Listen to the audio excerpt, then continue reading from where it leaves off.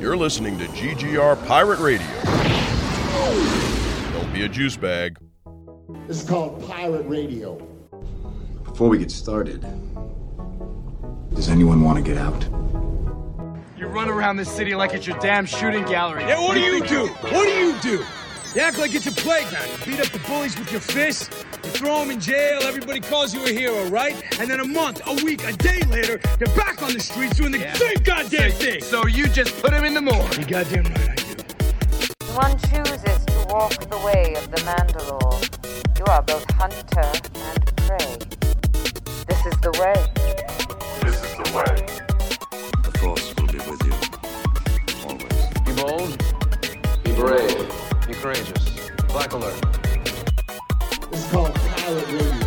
We a refuge for great geeks, cause round here we don't gatekeep. We don't care for the hate speech. That's why we ain't mainstream. So we linked up on the same team. No heights we can't reach.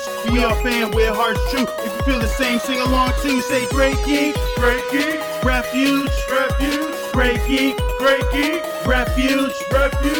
Don't be a juice bag, cause round here we don't do that. Don't be a juice bag, cause round here we don't do that. It's like, no, action news. And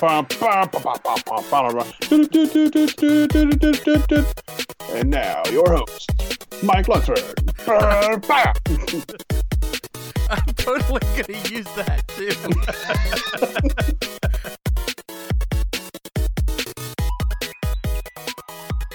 Hello, friends, and welcome back to At the Diner, the flagship podcast of the GGR Pirate Radio Network. My name is Mike Lunsford. I am your host for this wonderful, wonderful show that we have here. But I've got two fantastic co-hosts with me as well. You know them, you love them. The first is MC Brooks. He's been with us since 2018. Is that right? 2018?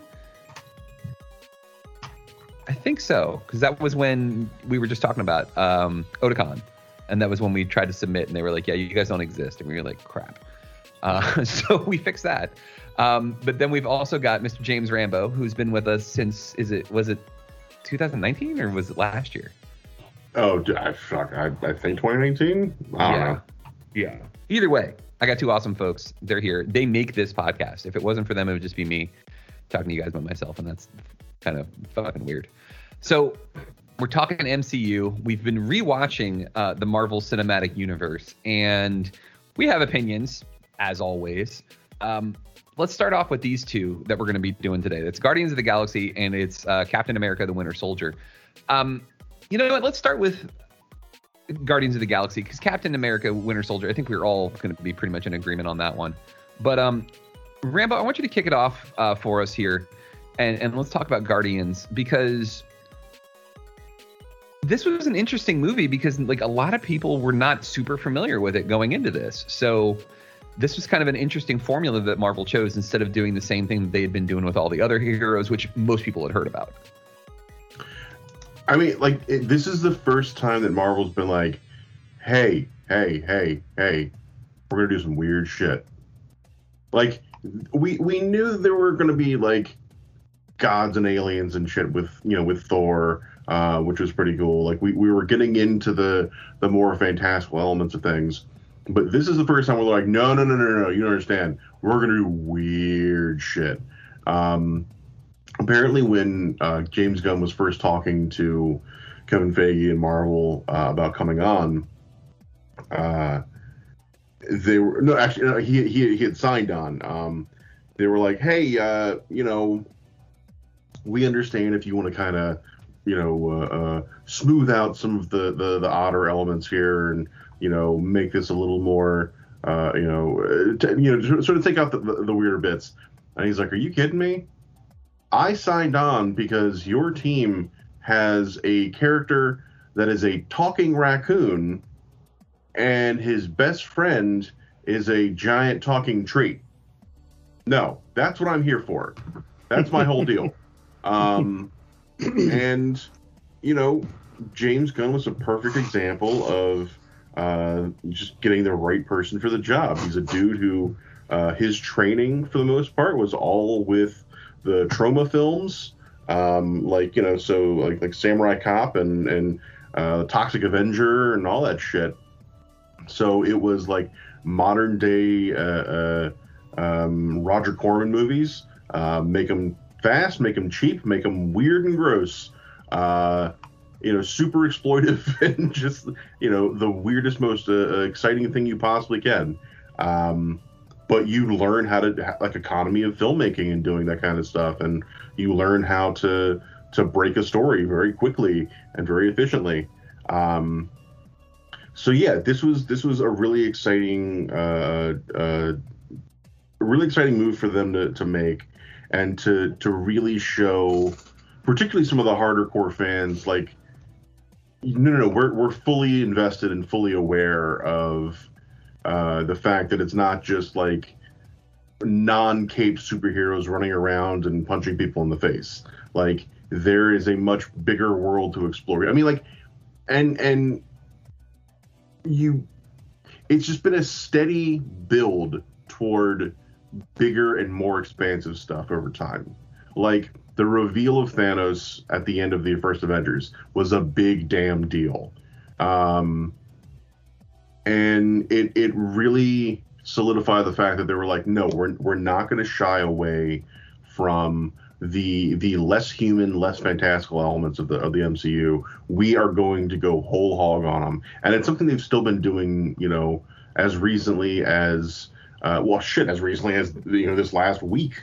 And like WandaVision was also a good example of when they're really leaning in to be like, no, magic is a thing. Yeah, we're gonna do full magic for everything, like witches and parallel universes and shit. Yeah, it's all happening. We're all doing all of it. So yeah, it was. I feel like this was really the first proper outing for Marvel to be like, there is big, crazy, fun shit that's going to be coming. We're doing space cyborgs and talking raccoons that aren't raccoons, and all kind of aliens and shit. So fucking strap in, and that's awesome. That was really exciting. Yeah, I mean, and kind of with that context too, because in doing these rewatches, one of the things that I've been looking is kind of like the through lines of like which movies kind of like set the tone for the other ones. And like watching the Thor movies, I realized that the Thor movies it's kind of like the gateway drug for shit like Guardians, because it was like, yeah, we're going to introduce some magic and shit, but also it's not really magic. It's these people that are on alien planets and humans saw them as magic. And we were like, oh, okay. And then Guardians of the Galaxy was like, no, fuck all that. We're going to do even more. It's going to be even bigger and weirder and crazier shit. But like it introduced you to the aspect that like it's not just Earth. And Iron Man was kind of grounded in the sense that it was like, hey, this is just on this planet. And then we got Thor and it was like, okay, no, it's more than just this planet. And then Captain America was like, it's this planet, but then there's also some other weird shit too. So like they've kind of like mixed in all of these things, and Guardians was kind of the culmination of that. But also like Guardians is one of those movies that like I don't rank it up there in my favorites, the first one, like at all. But like I appreciate what it did. I like James Gunn's style, and the movie's pretty good. It was fun. Like it's just never gonna be like one of my favorites ever, and it has zero to do with the characters. I thought the characters were fun as shit. Like again, a fucking talking raccoon that blows shit up. I mean, come on, that's awesome. And like him wanting the prosthetic arm, and like you're like, well, or the prosthetic leg, sorry. He's like, why does he need the prosthetic leg? And then he's like, I just thought it'd be funny. And I was like, that's fucked up and wonderful.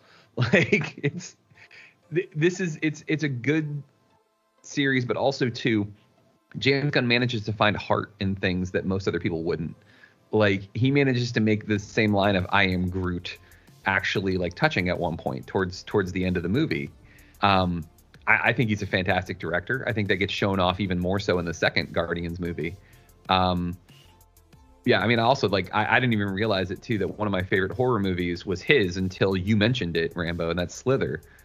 Like, and then I was like, oh, now all the pieces fit. This is why this movie is like this. This is, and you can actually see a lot of like the same like beats as far as Guardians and Slither. Like a lot of his movies tend to be like that, and that's cool. It's like a signature as far as I'm concerned. So yeah, overall I liked the movie. I thought it was good. I thought the villain was kind of weak because it was just kind of like, well, why is this guy doing this other than just to have a glowing thing in his hammer?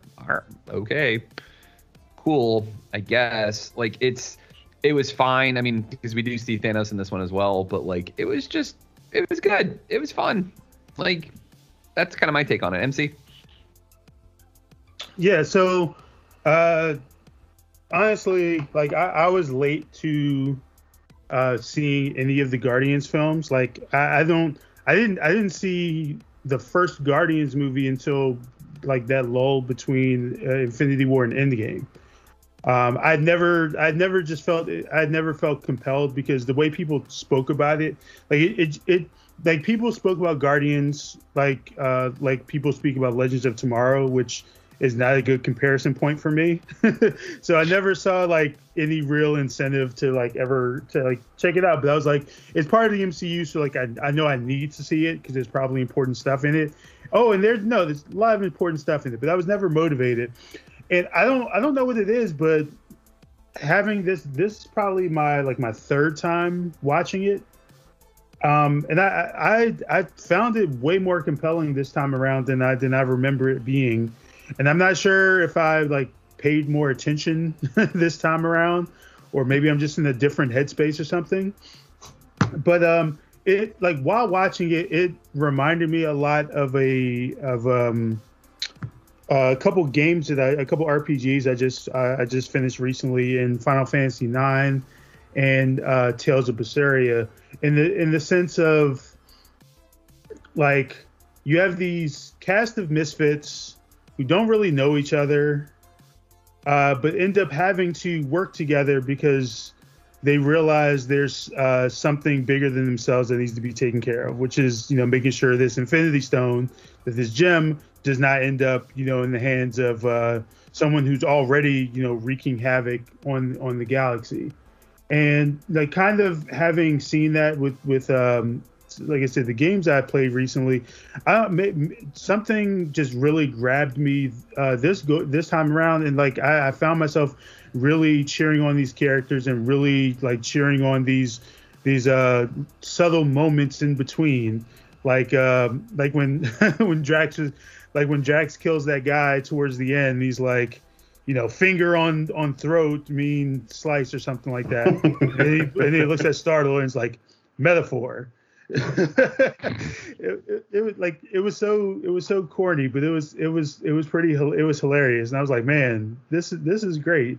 I can see why people really fell in love with these characters and with this franchise, and why people have been like, where the hell is Guardians 3 for the last couple years, despite like when the hell are we going to get it? Because I can understand it, and like I'm actually really looking forward to whenever we watch Guardians 2, because I didn't remember either of these movies all that well. I remember little moments. I remember the big twist with Star-Lord's dad in the second one, but I don't really remember much in the way of the specifics of like what they're doing, like why they are there or anything like that.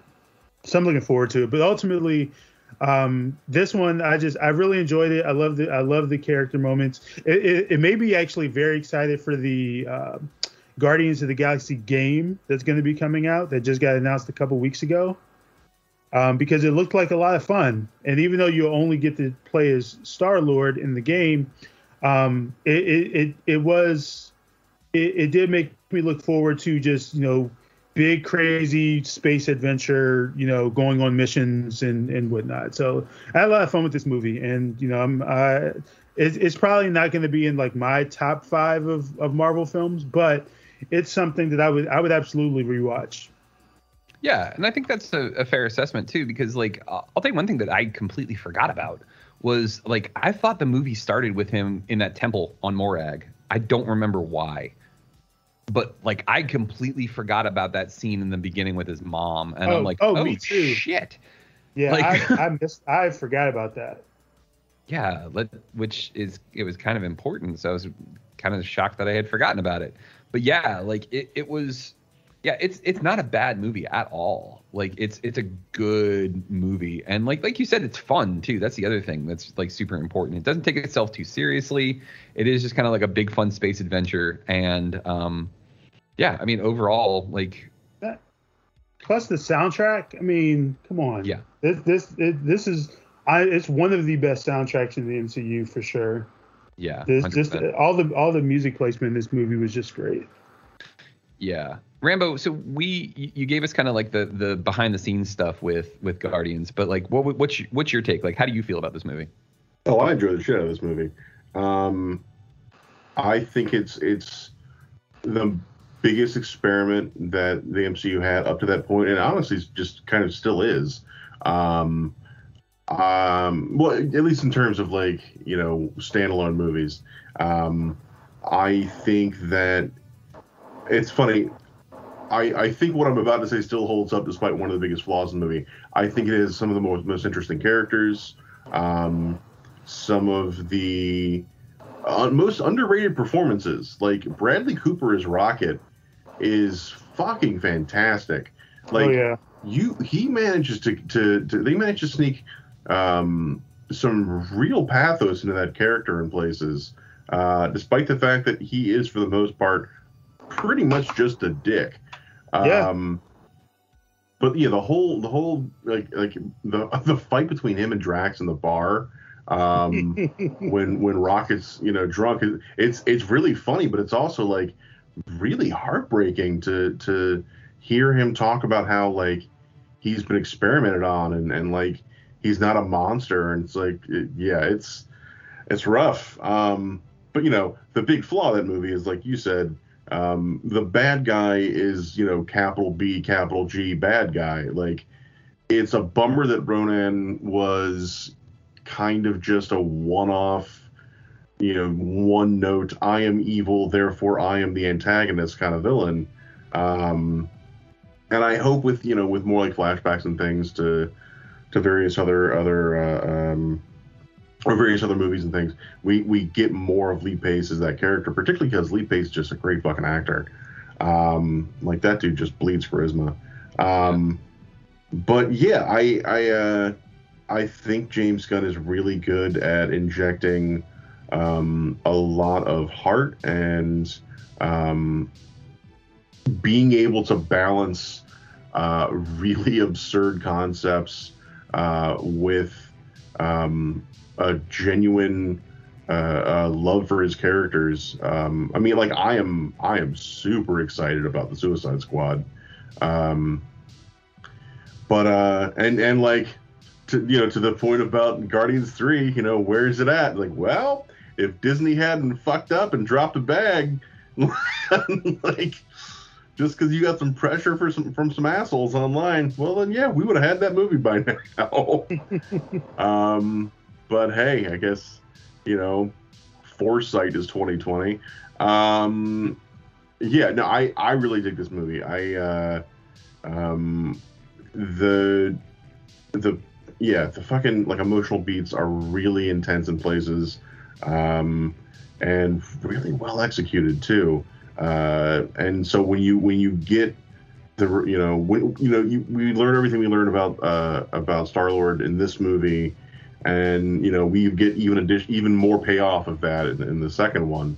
So I'm curious to see what the third one is going to bring in terms of that same sort of like emotional through line, particularly for his character. But yeah, no, it's one of my favorites of the MCU entirely. Yeah, it's there was. Hey man, we don't have to feel the same way about it. It's okay. You're good. No, like, it's not that. Like, I'm trying to remember. Like, there was a point that I had with this, and there was something that bugged me. Oh, you know what it is? Okay, like, it's yes, it fits with the character, but like, it's the same issue I have with Deadpool. Is people think they understand a character from a one-off line or from like a one-off moment, where people talk about like, oh, I love Star-Lord because he's just like, you know, he's like so random and like it's just like pop culture references, and he's like, hey, you know what? Let's have a dance off, and like, well, like that, you're not really getting. I did cringe at that. Yeah, same. You know, like, it's just in general, like it's. Ultimately, it's fine because it makes sense in the long run, and like we joked about it, and we talked about like how Star-Lord basically fucks over everybody in the MCU because he's a child in Infinity War. But at the same time, like, it fits with his character. So, like, it makes sense, and I get it and all that fun stuff. But, like, yeah, it's people still don't really understand how there's a lot of depth with this character, basically. He's like an orphan, and he got raised by fucking pirates. And, like, the more you know about that, the more you understand that scene in Infinity War. And the more you're just like, well, of course he's not going to be able to control his emotions because he was raised by a douchebag with a mohawk who kept threatening to eat him all the time.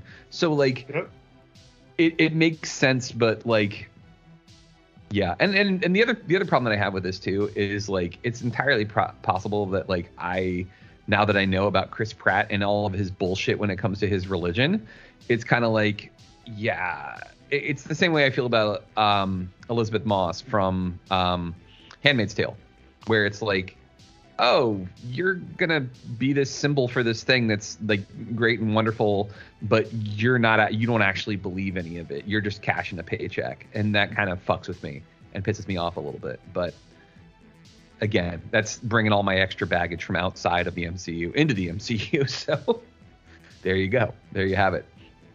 Like, it sucks when you have, like, a good character like that, a good story like that, and then the actor just turns out to be kind of a dick. Yeah. Yeah. It doesn't completely ruin it for me because that's such an ensemble piece, you know?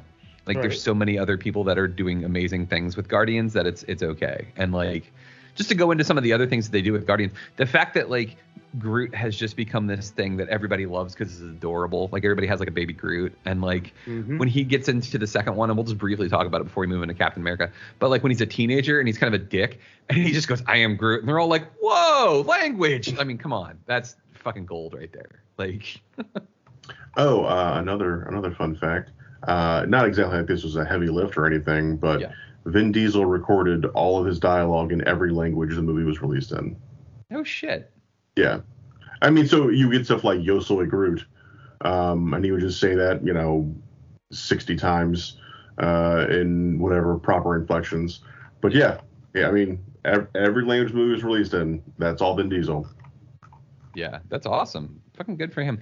The more I find out about Vin Diesel, the more I find out he's a decent dude. Like, and like kind of a nerd. Like, apparently there was that one movie that he made that is basically all just based off his D&D character.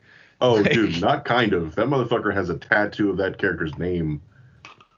That's kind of awesome. He in between shooting on Chronicles of Riddick, he taught Judi Dench how to play D&D. She then has been running campaigns for her grandchildren. I just like imagining a D&D campaign in Judi Dench's voice. Mm-hmm. Like, just sounds amazing. Like,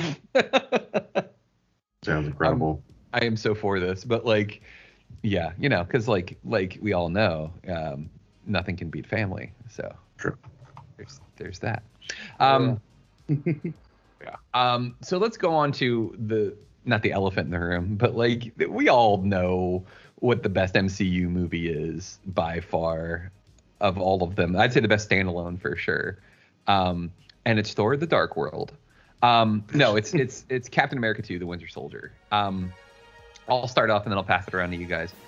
I've watched this movie. Yeah, I would say I've watched this one more than I've watched any of the other MCU movies. Maybe the first Captain America is on par. Maybe I've watched both of them about the same amount of times. But this movie is so fucking good. Like, it's not even, I don't want to say it's not even fair, but like, it's when you're looking at the best movies that the MCU has to offer, this one in my mind just stands out so much more. It's on a different level. It's such a good movie for about 8 billion different reasons. And not only that too, this one, I think, nails the character of what Captain America, not only what he is, but what he should be and what he should stand for. And like,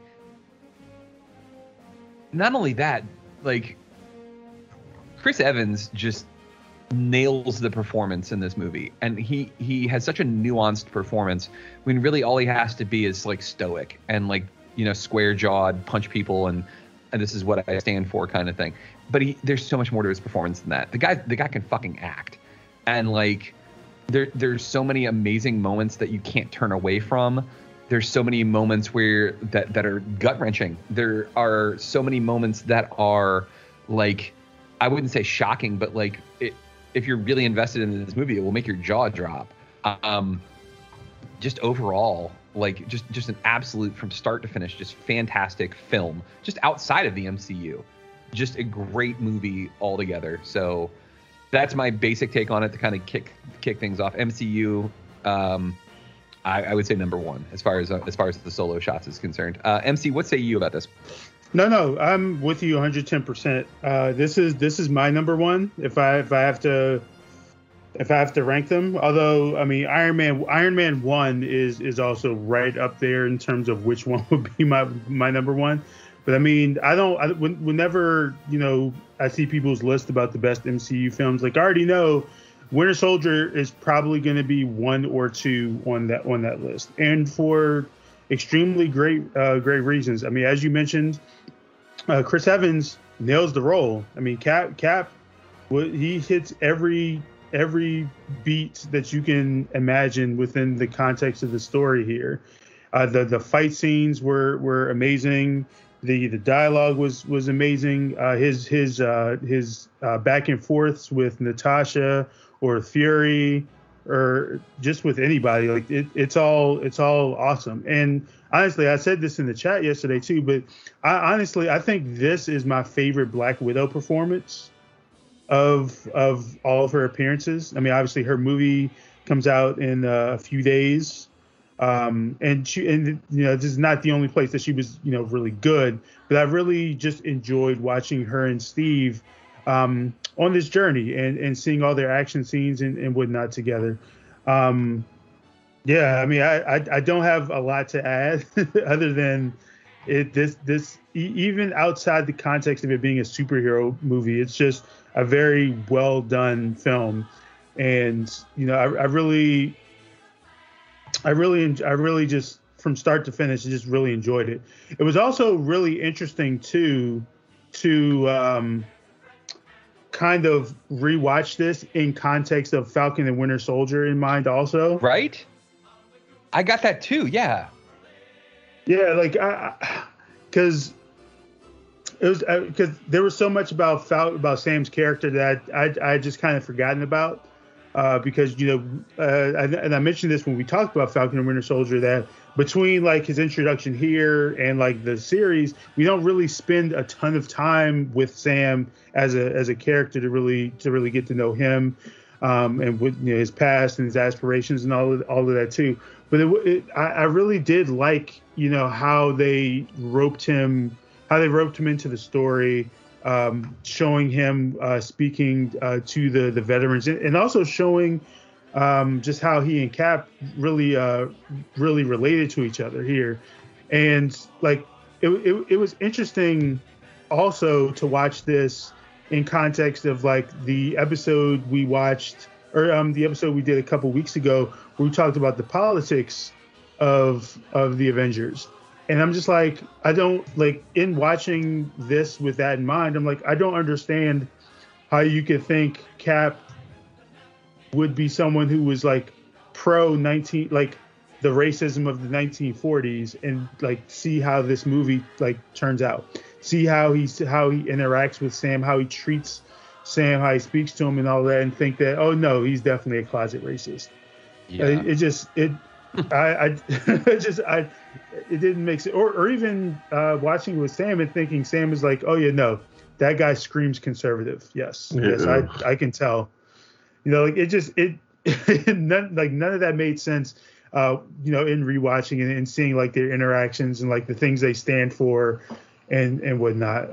But yeah, overall, I mean, it's my number one, my 1 or 2, and yeah, it's a great movie.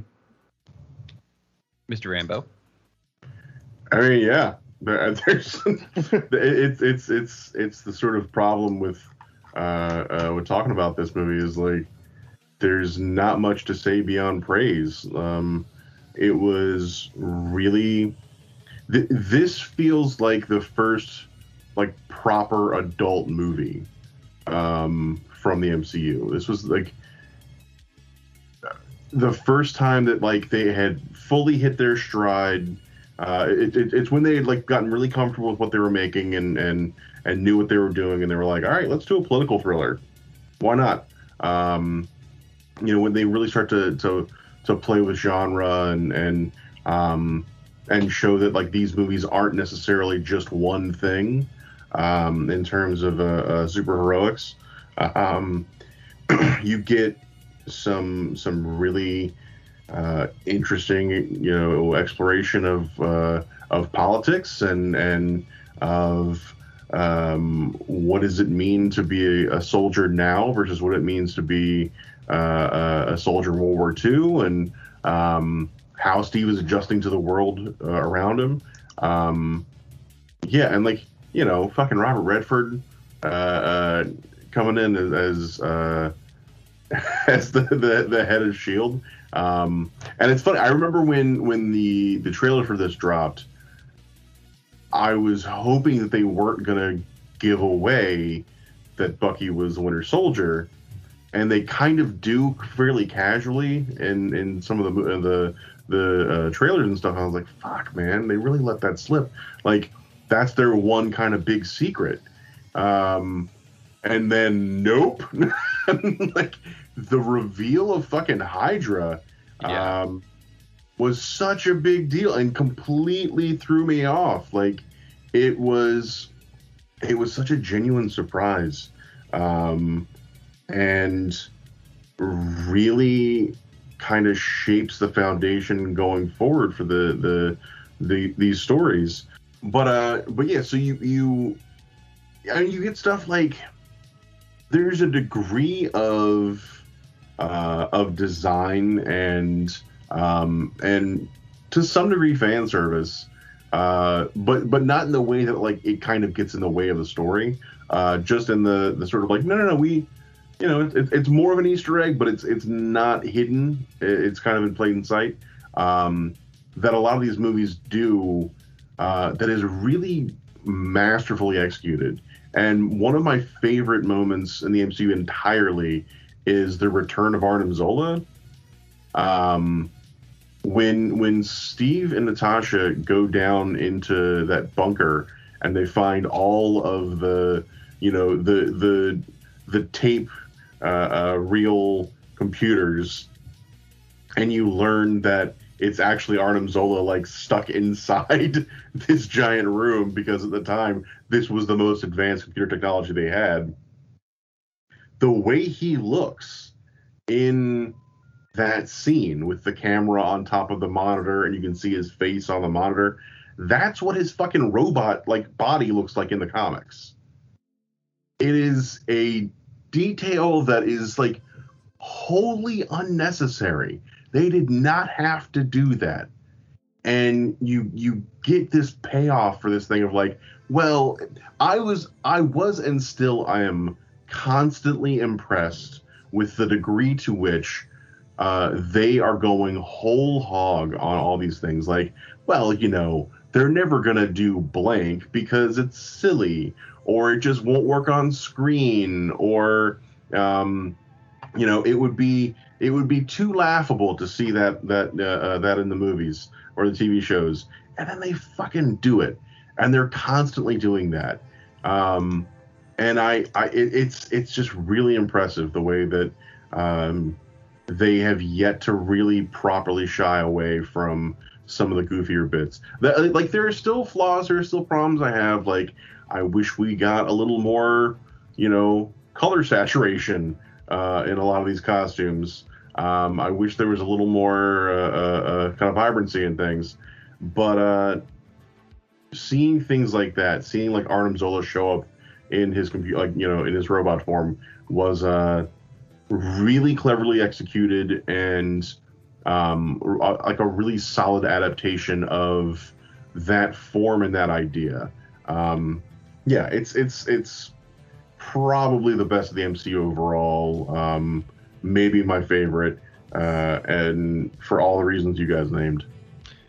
So I want to touch on the Hydra portion of that too, and especially the Arnim Zola thing. Like, this is what was so great about this movie, And for anybody who's like, keep your politics out of comic book movies, you're a fucking dumbass.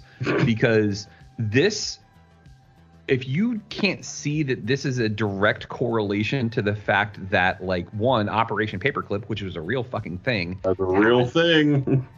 Two, the growth of white supremacy and fascism in the United States that's been growing right under our noses. Not only that, too, let's talk about the correlation between the fact that, oh, you thought you won the war, but you actually didn't, and the lost cause mentality that was created post-Civil War by the Southern gentry of this country.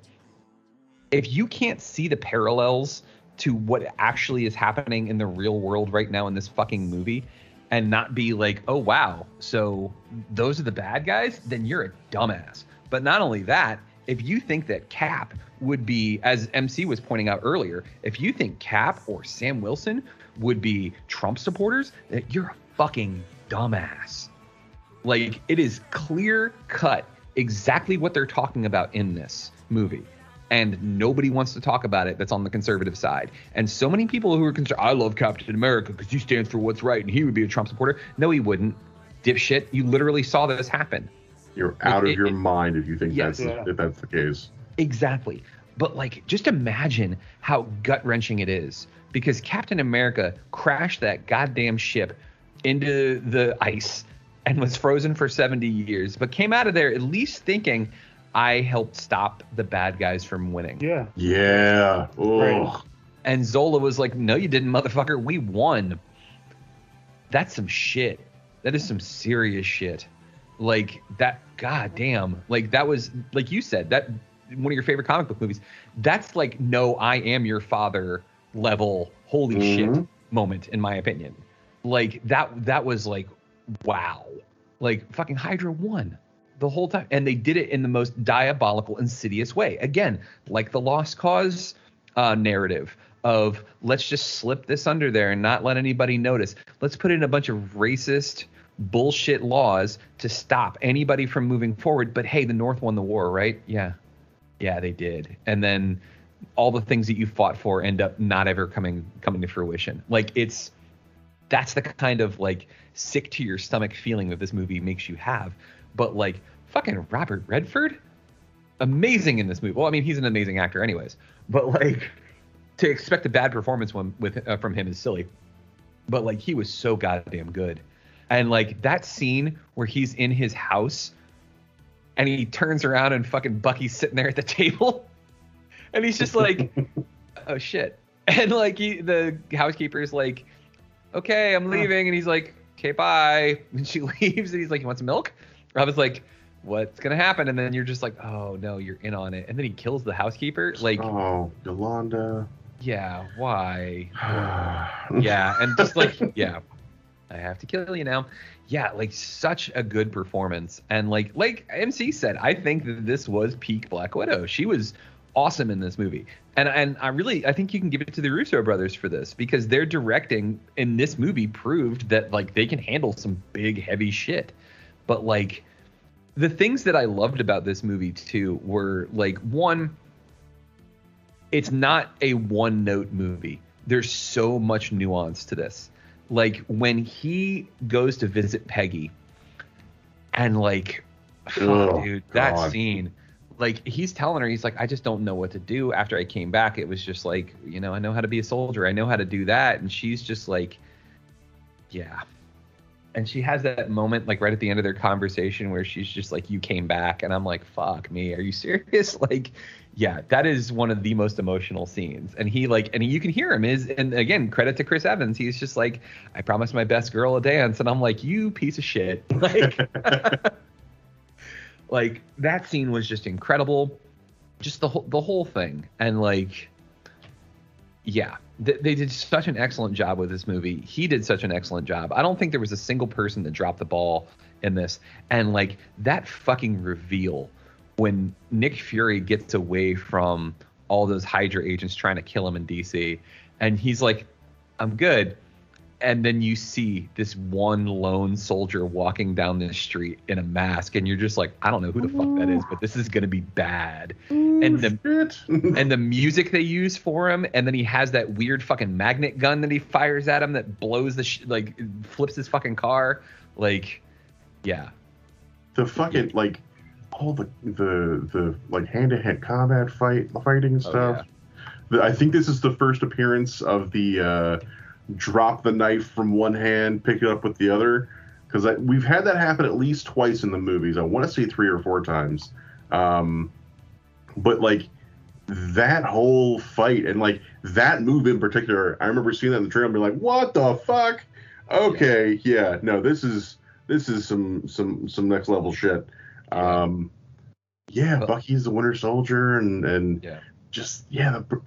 God, there's so much good to say about this. Yeah. That fight scene when they're on the helicarrier, when Steve basically breaks Bucky's arm and then starts going up climbing up the thing that put the chip in there to stop the helicarrier, and Bucky shoots him 3 fucking times, and Steve continues to go. Like, and you can see that it is like a serious struggle for him, and like puts that chip in, and then like Bucky's just like beating the shit out of him, and he's just like, I'm not gonna do this, man. I'm not gonna fight you. And he's like, we're in this together until the end. And I'm like, and you can see Bucky like, I don't know what the fuck's going on. My brain's broken. But like that, yeah, just such a powerful movie, and like so well done. And like you said, a political thriller. And like seeing Gary Shandling get arrested because he's a fucking Hydra spook at the end was just fucking gold. That was just outstanding. And like seeing seeing S.H.I.E.L.D. kind of like reassert themselves, and they're like, that was another thing that I love is like when it didn't amount to anything because Bucky ended up killing like all of them. But like when those pilots are like, we got to get up there, we got to get in the air, we're Cap's only air support, and then Bucky's like, fuck you guys. Like that scene, it's just like seeing people like stand up and they're like, no, we're gonna fight for what's right. Like that's you can't beat that, man. I can't remember where he pops up again, but it's in another one of the movies later on. But the guy who refuses to like give the order to like attack Cap, and Grillo has to take it from him. Like that guy shows up again later on. Does he really? With S.H.I.E.L.D., yeah. Like he survives. He keeps his position. Because I remember seeing him and being like, oh shit, that's the fucking dude who's like, I'm not doing it. And I will not give that order. God, yeah. And like the fucking speech that Steve gives. Yeah. And God damn it. And there's also stuff like, there's the big moments and the really intense stuff, but there's stuff like, when Steve and Natasha are in the mall and she sees, the fucking Hydra agent looking for him, or she sees the S.H.I.E.L.D. agent looking for him, and is like, kiss me. And he goes, what? She's like, public displays of affection make people uncomfortable. And he goes, yes, they do. It's such a perfect, he nails that line. Yeah. That fucking read is so good in terms of I am very uncomfortable with this idea. I think what I also really liked was he's in Age of Ultron, just for the record. Yes. Thank you. Yeah. Good shit. And he pops up in the post-credit scene for Infinity War. Oh, does it really? Awesome. Yeah, that dude is getting work. Yeah, he fucking earned it. But I love that we get other conversation too, and Cap is not just a binary character in the sense that this is right and this is wrong. He starts talking to Natasha about how can anybody trust you? You're fake, there's nothing real about you. And she's like, I'm whoever you need me to be. And he was like, that's a really shitty way to live. And she's like, yeah, it's a really great way to not die. Yeah. You see that there's a lot of nuance to this shit, and that she you can just paint her, oh, she's fucking spy, you can't trust her. Yeah, but at the same time too, people like that who have had to fight for their survival their entire lives are a different animal. It's a different breed, and that's something that makes them incredibly valuable, but also to a certain aspect incredibly dangerous. And you can see that with Steve too, because he's grappling with that, because he doesn't trust Fury, but at the same time doesn't really understand why. Like for him, it's very like he's wrong because he didn't tell me the truth. Well, you can't always handle the truth, dude. And like, it's way more complicated than that. And like he said, he just wants to be a soldier. He's not a spy. And I think that it's not so much that makes him uncomfortable. It's just like that gray area really fucks with him. Yeah, everything. It's the one time that I think the phrase, it was a simpler time, kind of applies. Is the stance of like American military in World War II. The one great thing about Nazis is they are perfect fucking villains. They are always the best bad guy, because no right-thinking person, and by that I mean correct-thinking person, ever sides with the Nazis. Like, to do so means you are a bad guy. You have chosen the most famous of antagonists in human history, or at least like recent recorded history. So it was a very clear cut, like, these are the good guys, these are the bad guys. And the world has gotten a lot more complicated in the last, 60, 70 years since he's been frozen. And that's a really complicated thing for him difficult thing for him to navigate. And that's why pairing him with Natasha in this movie is such a great idea, because she's someone for whom it's always been this complicated. Like, yeah, this is just how this works. Like, in the scene where they're in the truck together, is she actually flirting with Steve? Or is she just like, this is the job? Like, is Natasha constantly working? Does she have to? Does she ever get a moment to like relax and just kind of, not have to be on? And that's the thing. Like, you can make arguments in both directions, but at the end of the day, you don't really know. And that's one of the most interesting things I think about her character. And I'll definitely agree with MC in terms like this is probably the best showing for her character. And it doesn't hurt that it's also probably the movie that has the most footage of her. And she gets the most screen time to really kind of flex those muscles and show you more layers of the character. Yeah. I also wonder if it was partially a conscious decision on the part of some of like Kevin Feige, because even though he wasn't in charge, he still had pretty big influence then, because they wouldn't allow him to do a Black Widow movie.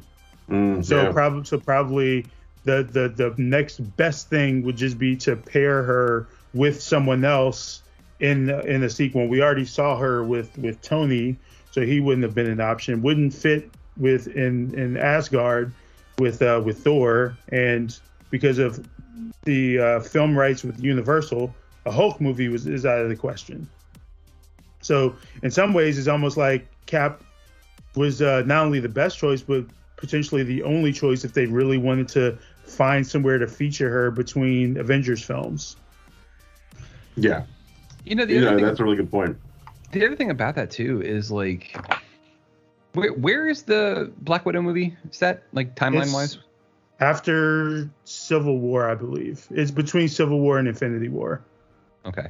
Because like, I wouldn't say that they kind of lost their momentum, but I mean, like, yeah, it would have made so much more sense if we had had a Black Widow movie before now, But totally. As we know, fucking Perlmutter ruined that shit, and really fucked the whole thing up. But like, just kind of thinking about the whole thing, like this, if like you said, this was their best performance. Right after that, to have a Black Widow movie would have been fucking perfect. Exactly. And like, yeah, I'm super interested in her character. Like, I'm not going to go to the theater and see it. I'm still not really comfortable going to theaters to see movies yet. Oh, man. Tickets already bought. Yeah, same.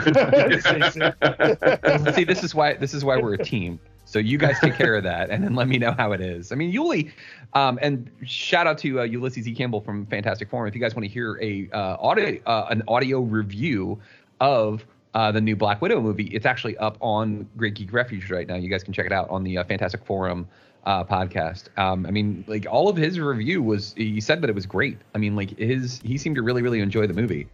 And I mean, rightfully so too. I mean, like from what I've heard, it's a good flick. And I haven't read enough into it, but apparently people are complaining that she wears white in the movie. I don't know if any of you guys have seen this. Like, no, I'm not surprised that it's happening, but like, who gives a shit? Like, who cares? Like, I know. I'm just curious, like, why anybody cares. I mean, you might as well bitch about her bright red hair. Like, if the concern is, first of all, she's worn a white costume before. She's also worn a gray costume before. Like what's the scenes you see her in white are also scenes where she is in broad daylight. So if it's a matter of like camouflage, well, guess what? She's also in Russia. Like, there it is. You know what it does in Russia a lot, and it's white. It fucking snows. Like, God damn it, just get over yourselves. Yeah. Like, just.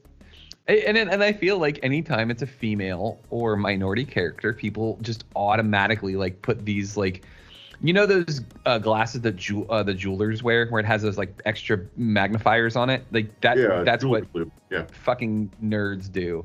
They're just, oh, this doesn't make any sense because she's wearing white. They would easily identify her. Also, here's the other thing. You really think fucking Scarlett Johansson is going to blend into a goddamn, like, crowd? Everybody's going to be like, holy shit, it's Scarlett Johansson. Like, she stands out because she's attractive. Like, that's the thing. If you really want to break this down, too, like, you know who your best spies are? The fucking average-looking dudes that don't look like anything. Like every single movie, whether it be James Bond, whether it be Black Widow, when it comes to the way they portray spies is so fucking inaccurate because like you're not going to have a spy that's really goddamn attractive and really big and broad shoulders. They're going to be somebody that just blends into a crowd. They're going to be your everyman. They're going to be your like average Joe or Josephine in this case. Like it's so funny to me how people want to nitpick this shit and then like not even realize that the dumb shit that they're saying isn't even accurate. But you know, fuck it, nerds, man. What are you gonna do? I wanted to talk real quick about Cap 2. I mean, because we're already doing that. I wanted to kind of go back to that for just a second here before we wrap up. I find it weird because I was looking into this. I was like, well, where were the other Avengers when this was happening? Like, wouldn't it have been really nice if like fucking Tony Stark showed up in one of his, you know, Iron Man suits and helped them out when the helicarriers were getting ready to obliterate everyone?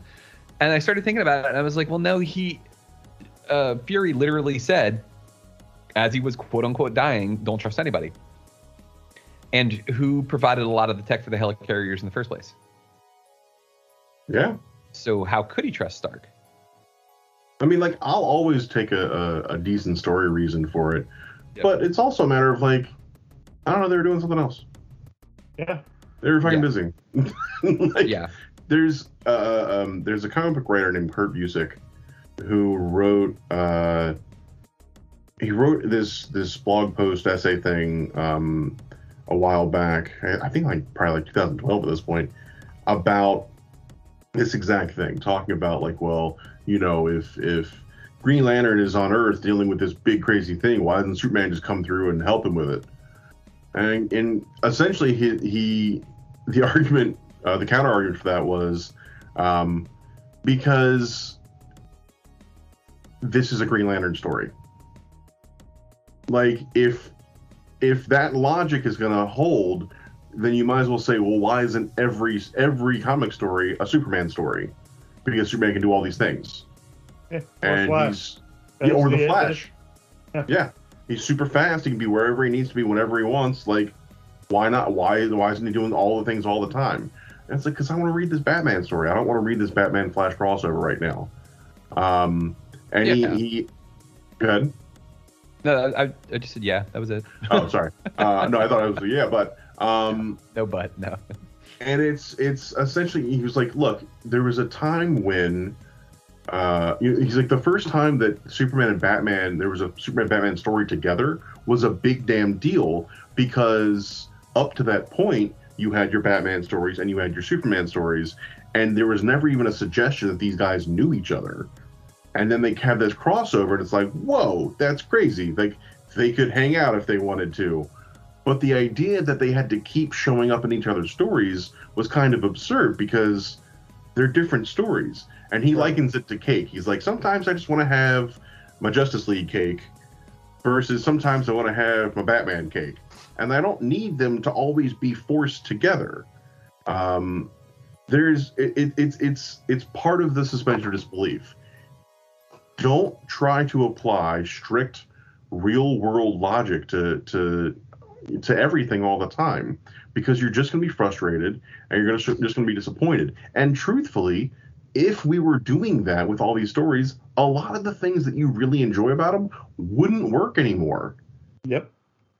So just fucking lighten up. I can't wait to read the upcoming Bruce Wayne #1, where he's just, giving money away and not fighting bad guys, not coming up with cool gadgets, not interacting with Superman or Wonder Woman or anyone. Nope. Just rich guy who's just like, hey, here's $5,000.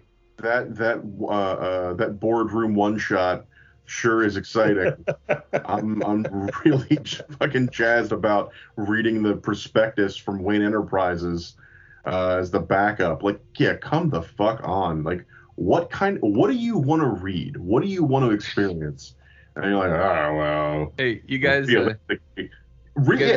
Remember when Clayface was like gonna kill Batman, and then like, Batman was like, "Yo, I'm really good friends with Bruce Wayne. What if I just gave you like $2.5 million to fix your condition?" Clayface was like, "Oh, word," and then they were friends. Nice, man. and then Clayface came and worked at Wayne Enterprises as like marketing director, and they would occasionally have lunch together. And then he was like, "Hey, remember that time I tried to kill Batman?" like, oh yeah, I heard about that. So anyway, I just bought this boat. It would be the most boring shit on the face of the planet. Yeah, exactly. Like, what do you want from these stories? Because it's not the the real world everything.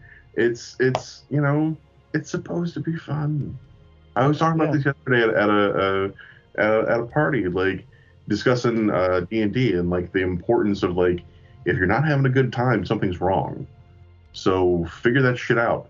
And sometimes for a lot of comic fans in particular, it seems like something that's wrong is them and their unwillingness to just let it go, just like step away from things and realize that these are supposed to be like allegorical. They're not supposed to be a one-to-one of like, this is real. Like, well, Batman is just a billionaire that runs around in a fetish suit and punches poor people. Like, okay, dude, if that's what you want this character to be, then yeah.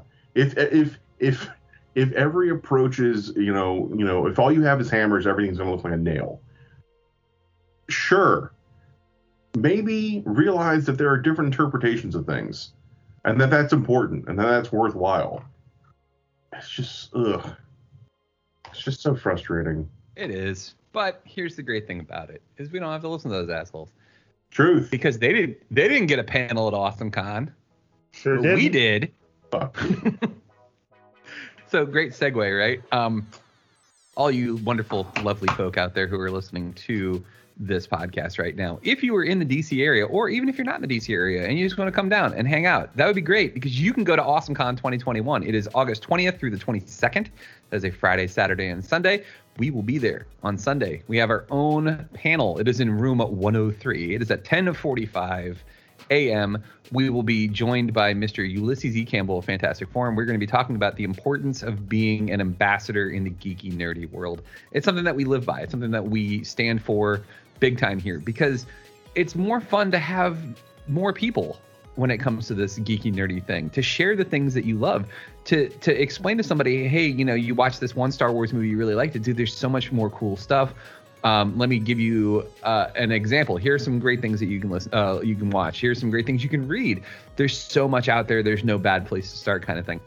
That's what we live by. That's what we truly believe, and that's something we want to share. And that it would only make this place a better world, a better geeky, nerdy world, if we all kind of ascribe to that belief structure. So yeah, check us out. I know Mr. Brooks is our resident convention goer extraordinaire. He will be there all 3 days. So just checking out all the cool things that are there. Also doing some cosplaying too, right? Yes. Yeah, I'm not sure which ones I'll have that weekend, but I will be in something that weekend. That's awesome. Yeah. So there's lots of fun stuff coming up here, guys. It's not as Rambo was saying in another comparison, it's not a 1-to-1. Like this is not a binary situation where it's like, oh, all cons are back, so everybody should go. Look, if you don't want to go because you don't feel safe, like we get that. We totally understand that. And maybe give it another year, maybe give it even more. But the invitation is out there. We are going to record our panel as well, so you guys will be able to consume it in some way or shape or form. I don't know if we're going to be able to do video. We'll try. We'll definitely do audio for sure, though, because we have the equipment to do that. As far as other surprises, we're going to try and see if we can pull the tech and maybe get some of our other contributors who are not going to be able to be in the DC area with us. Maybe they can pop on as well. We'll see how that goes. This is still new for us when it comes to this sort of thing. So bear with us. So that's big news that we got here. Also, there'll be giveaways, I'm sure. We'll have some cool stuff to give away, some swag. Maybe we'll have some GGR stickers or things like that for anybody who shows up to our panel. But I think that wraps us up for this episode. Next, when we do the MCU rewatch review, it's Age of Ultron, isn't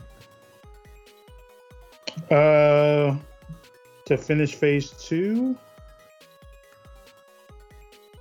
I want to say yes. And Ant-Man. Oh, that'll be fun. I like both of those. Those are both good flicks. Yeah, especially with Age of Ultron, it caught some crap early on. People didn't like it as much as the first one, but like now that we're into, I don't know, phase 76 or whichever phase we're in right now, Age of Ultron really seems to have had a big impact, and it impacts everything too, because it impacts Civil War, it impacts WandaVision. There's so much going on with Age of Ultron that is really, really, really important for future stuff. So I think we'll really, really dive into that one. And Ant-Man, honestly, Ant-Man's just fucking fun, dude. It's such a fun movie. Yeah. So I think that'll be really, really enjoyable for us to get into as well. But for all of us here at the Great Geek Refuge, again, we appreciate you so much for subscribing, for sharing with your friends, for being part of this journey that we continue to be on. We'll keep doing podcasts as long as y'all keep listening. That's the deal that we have. So for all of us here at the Great Geek Refuge, again, thank you so much for all of your time and all of your support. And remember, together, there are no heights that we can't reach. Thank you for listening to GGR Pirate Radio. Make sure you check out our website, GreatGeekRefuge.com, for all of our awesome articles and wonderful podcasts. This has been Pirate Radio Network production, Juice Bags. Yeah, boy.